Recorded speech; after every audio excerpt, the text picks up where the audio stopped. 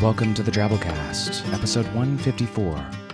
The Drabblecast is a weekly flash fiction audio magazine that brings strange stories by strange authors to strange listeners, such as yourself.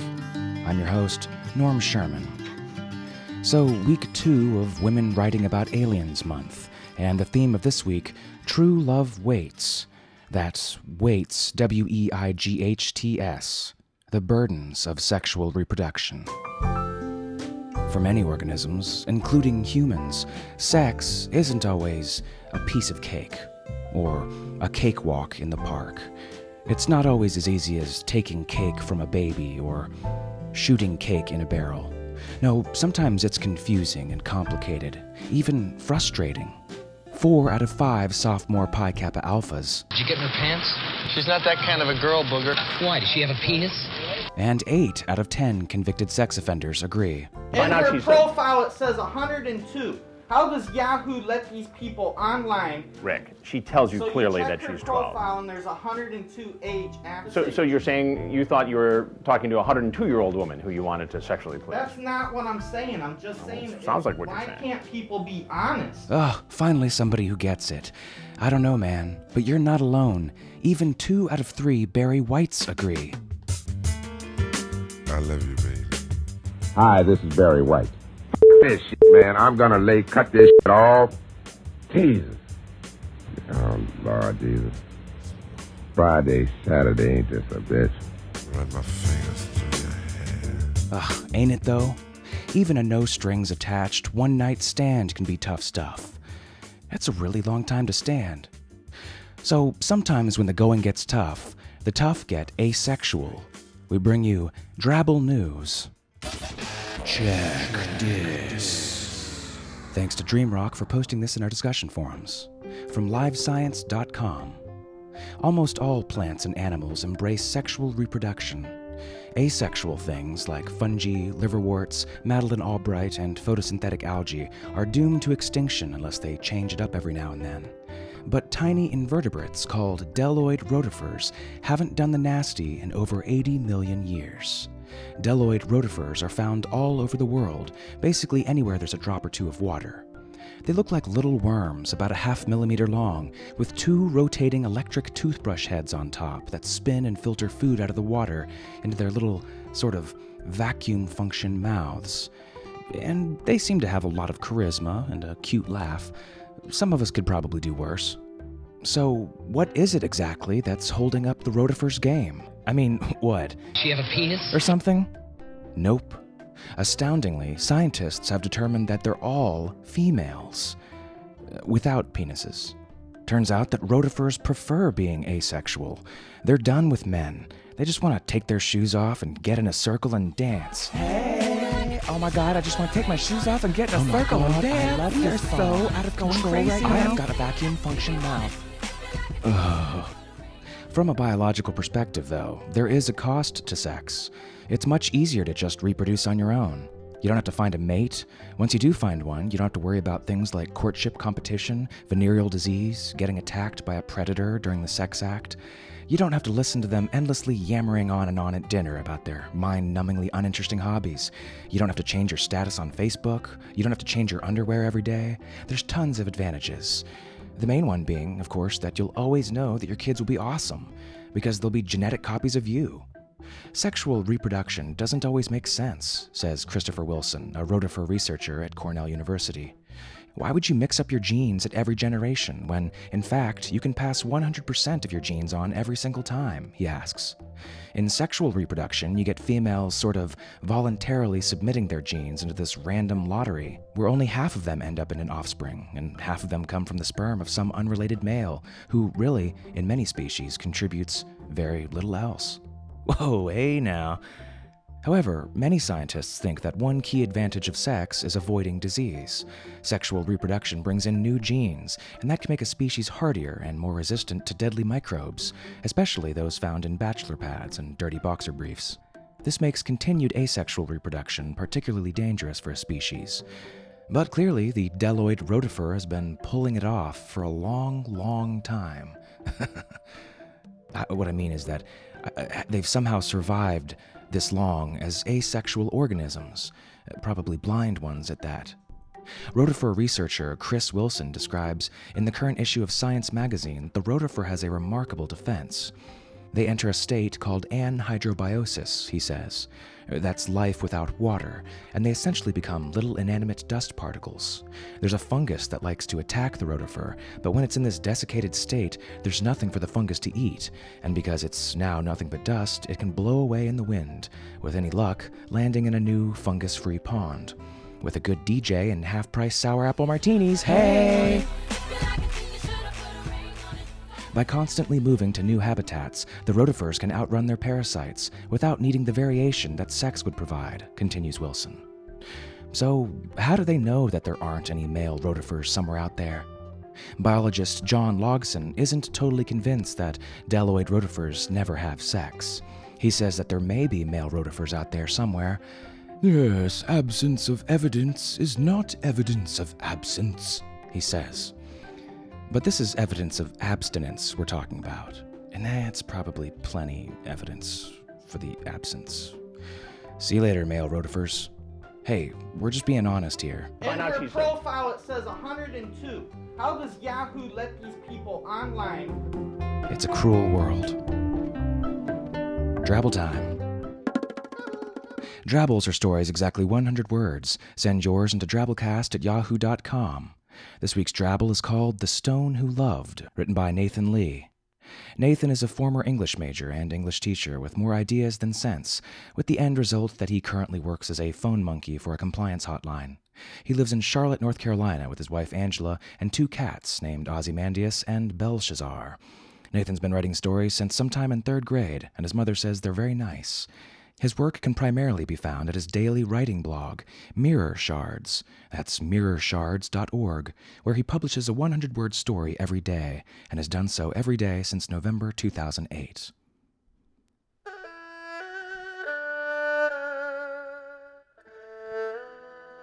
Taku sat beside the wisest stone. "She has rejected my advances," he said, scraping at the wooden bench with his knife. "I feel as though I might die." The wisest stone thought before he spoke. "I once had a love," he said. Taku glanced over, eyebrows raised. "I loved a river. She was beautiful, and she danced in the sunlight. I strove mightily to please her, but when I had achieved it, I found it was not to be, and it would have been better had I not pursued her." "What happened?" asked Taku. "I used to be a mountain."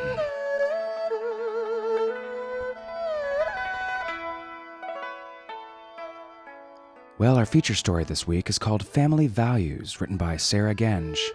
Sarah's appeared in Strange Horizons, Helix SF, Weird Tales, Apex Magazine, Shimmer, and 4 times in Asimov's Science Fiction and Fantasy, and her stories have been translated into Greek, Czech, Hebrew, and Spanish. This story first appeared in Cosmos Magazine. The story is read to you by Tracy Fow. Tracy was born in Hollywood and raised in Arcadia, California, but spent every summer in Ellensburg, Washington, on her grandparents' horse ranch. Her Uncle Jack and Aunt Smoke, ranchers in Washington, supplied horses for James Arness and the rest of the Gunsmoke cast. Cool. Tracy's been happily married to actor-writer Stephen Jared for 12 years. They spend their time together in their California bungalow in Pasadena and have a little dog, Riley, and a cat named Capra. Tracy's a voiceover artist, specializing in audiobooks, animation, looping, and all genres of voiceover business. You can view her camera credits at imdb.com. Just type in her name. She can be reached at tracyfau@yahoo.com. That's TRACYPFAU@yahoo.com. You'll find her links in our show notes. So, without further ado, Family Values by Sarah Genge.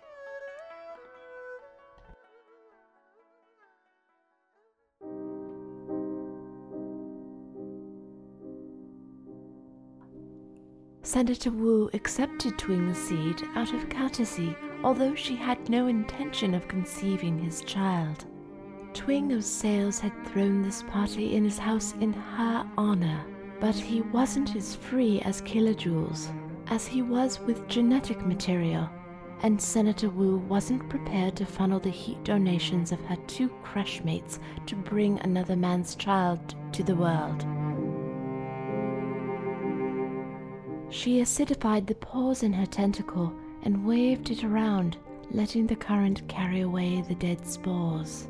She smiled at Twing, and a wave of blue burst from his center and radiated towards the thin membranes that rippled on the edge of his disc-shaped body. He didn't look bad, but he wasn't as comely as Senator Wu. Her body was an almost perfect sphere, and she was well aware of it. Wherever she went, she took care to rotate every few minutes, lest gravity pull her too long in one direction and tug her gelatinous figure out of shape. Although she was tired, Wu was careful not to show it. Her pregnancies were progressing nicely. The eldest fetus, Hu, was about to be born, and she was getting too big for parties. But the Senate elections were only months away, and her visible pregnancies gave her an advantage she could not afford to waste. Aspiring Senator Breeder was angling for a permanent seat, and Wu disliked the woman openly. Wu's seat was not in question, but if Breeder were appointed, it would be seen as nothing less than a personal rebuke of the people to Senator Wu. Breeder was too young to be fertile. Wu's size and roundness reminded everyone that experience was on her side. She drifted off to a group of men and watched them praying for her, responding graciously to their advances and admiring their rainbow of colors. Most of them were senators, and she regaled them by pumping blood into the small, sexy capillaries that could be seen through her transparent gelatin. "May I dance with you, Senator Wu?" Wu whirled around. "I'm sorry. You startled me." The young man went crimson around the center and purple around the edges. Wu was sorry to have discomfited him. It was indelicate of her, but she had been caught off guard. He turned away. "Oh no, please stay. It is good to be startled now and again, don't you think?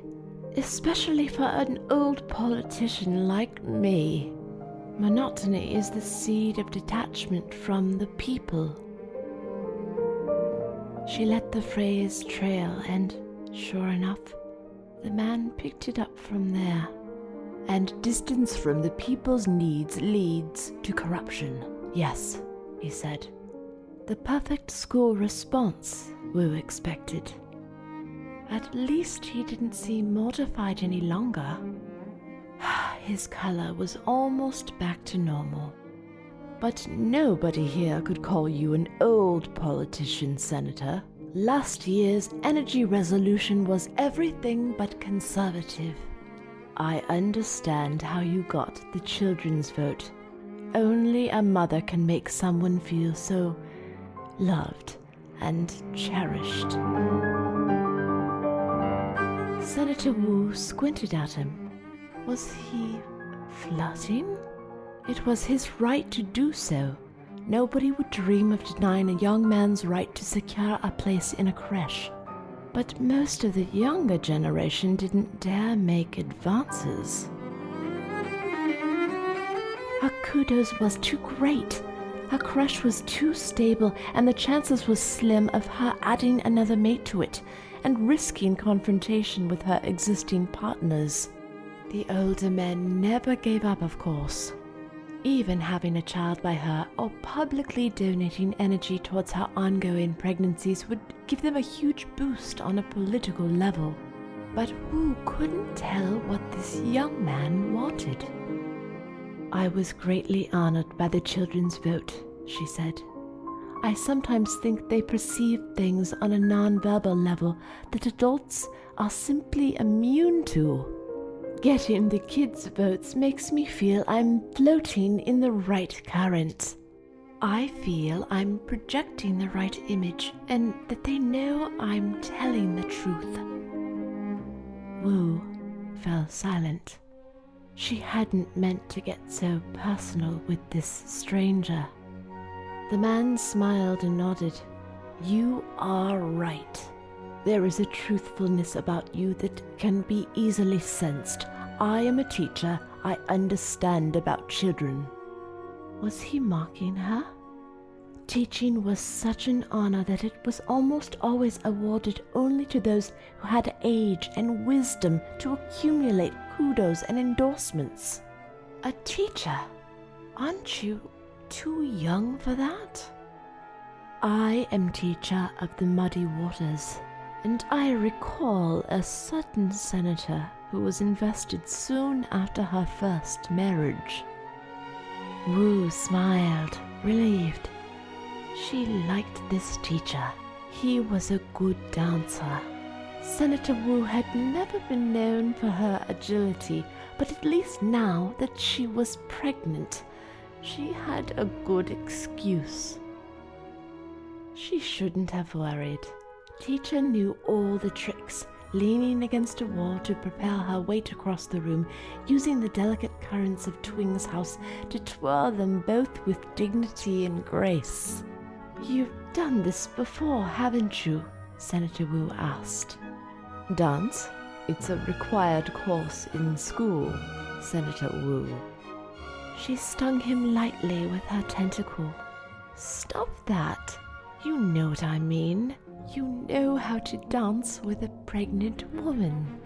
He shrugged modestly and launched into the next round with gusto.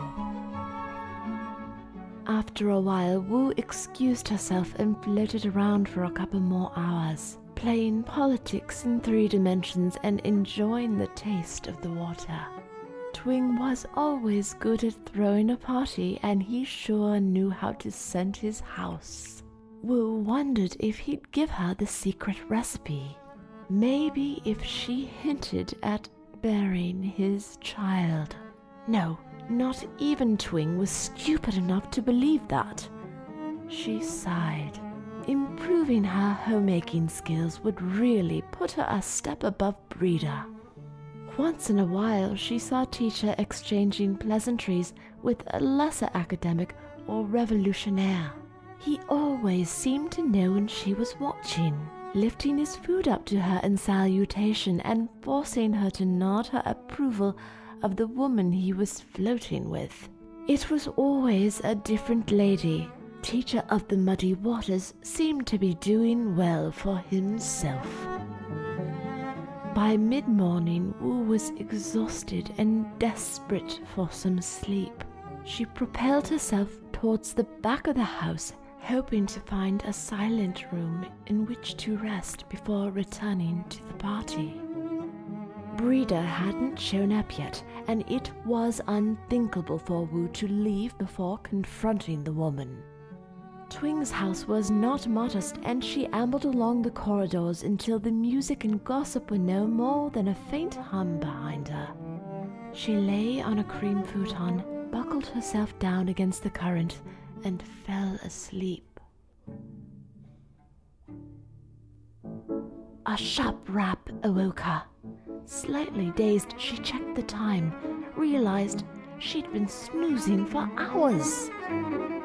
Senator, Teacher of Muddy Waters, entered the room. He looked as fresh as he had 12 hours ago when the party started. Senator Wu sat up and tried to look as dignified as she could, with the blues of sleep still clinging to her tentacles. It is rumored that aspiring Senator Breeder is on her way. I thought I'd wake you. I am very grateful. That was thoughtful of you.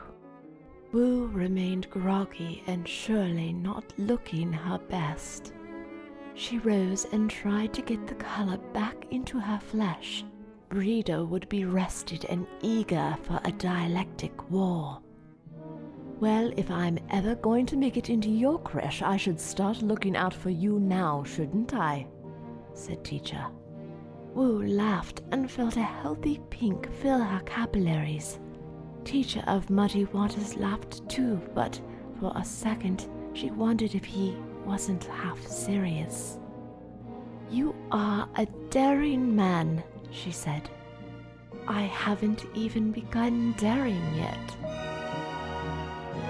Teacher accompanied her towards the hall and they stopped in the corridor, just out of sight of the party going on inside, and listened. Wu had learned this trick early on in her career. Best to know the crowd's mood before making an entrance, and people spoke loudly when they'd gone long without sleep. She's not here? That could only be aspiring Senator Breeder's voice. Well, a woman of her age.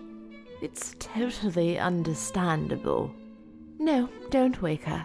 Senator Wu is a valuable asset to the Senate. We must take good care of her. She's not as young as she used to be. Wu tried not to giggle. Breeder must really learn to be subtle. Teacher grinned.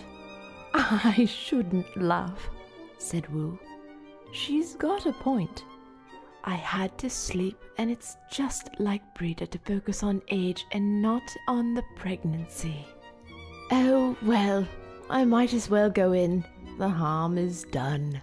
No, Teacher grabbed her by the tentacle. I believe we can still save face. With your permission. Senator Wu started to pull away, but then she felt the heat flowing from his appendage to hers. She was dumbfounded. Nobody gave away kilojoules this easily. She threw her head back and channeled the energy towards her babies. With this donation, Hu would be born in less than a week. Are you sure you want to do this? She whispered. Teacher pushed her against the wall and pressed his disc to her sphere. Wu felt her skin stretch and dilate, offering the maximum surface-to-heat transaction. Her capillaries slinked towards the surface of his skin, warming her blood and channeling it deep into the secret bulges hidden in the center of her body. He transferred fast. 10 million zettajoules and counting, and he didn't look tired or seem to want to stop. Wu started weaning Hu off and directed most of the energy to the younger fetus. After all, she didn't want to give birth here and now. He broke off what seemed like an eternity later. A grey tint shimmered on the fringes of his disc and he shivered. Wu glowed bright orange, and anyone within 2 feet of her would be able to tell that she had received incredible amounts of heat. That should do it, whispered Teacher. Nobody can fault you for leaving the party and get energy for your unborn children. Good family values. Breeder is never going to recover from this. Wu glided towards him. She had never felt so good. Water tasted so much better with energy in one's body. Colors shone brighter, and Teacher looked pale but incredibly attractive. Why did you do that? She asked. I told you, he said, leaning against the wall for support, panting. I plan to be in your crash someday. I thought I'd let you know that I might not have much kudos, but there's something to be said for youth. There certainly is. Do you want to go in with me? People should recognize your generosity, she said. No, an anonymous donation will be better for your kudos. He was right. Breeder would realize that Wu remained sufficiently attractive to receive heat on her own account, not for her political position. You are astute. Senator Wu took his tentacle in hers and squeezed it. You don't need to do that, he said. I know you don't want my spores, and I understand. But Wu massaged his tentacle until she felt his seed float into her pores. I don't have to, but I want to. Who knows? Someday I might have energy for another child. Before she left, she took the rhinestone pendant that was draped across her front and handed it to him. This will get you into a Senate hearing if you ever need to. It will also guarantee that you will be heeded. Senator Wu pushed open the doors and nodded gracefully as the room fell silent. People crept up to her, reveling in the stray wisps of heat her body emanated. Teacher had been right. Aspiring Senator Breeder would remain aspiring, and nothing more.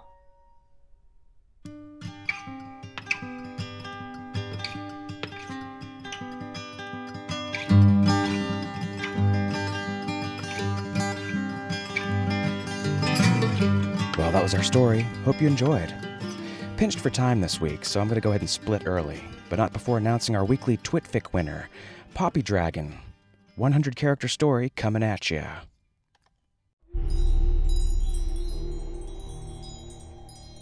Liquefied brains dripped through her fingers into the sink. This time, she thought, I might have overdone the peroxide. Might have. Think you can write a good story in only 100 characters? Give it a go. Post it in the Twitfic section of our discussion forums. See what people think. Okay, so you know the deal. The Drabblecast is produced under a Creative Commons Attribution Non-Commercial No Derivatives license, which means don't change it, don't sell it, but share it all you like. We rely on your support week to week to pay authors, license music, web space, all that jazz. Throw us some love if you've got the means. You'll find PayPal support options off of our main page at drabblecast.org. Special thanks to this week's episode artist, Chelsea Reagan. Love it, Chelsea. You'll find links to Chelsea's work in our show notes. So have a good week, weirdos. Our staff is made up of co-editors Kendall Marchman, Luke Coddington, and yours truly, Norm Sherman, reminding you to change your boxer briefs. Player picks up his tip jar and drink, and the bartender shouts last round. An hour ago this place was loaded, and noise filled the room like the smoke, and laughter and curses spilled like booze from a glass. Words were all slurred when spoke. Yes, words were all slurred when slow.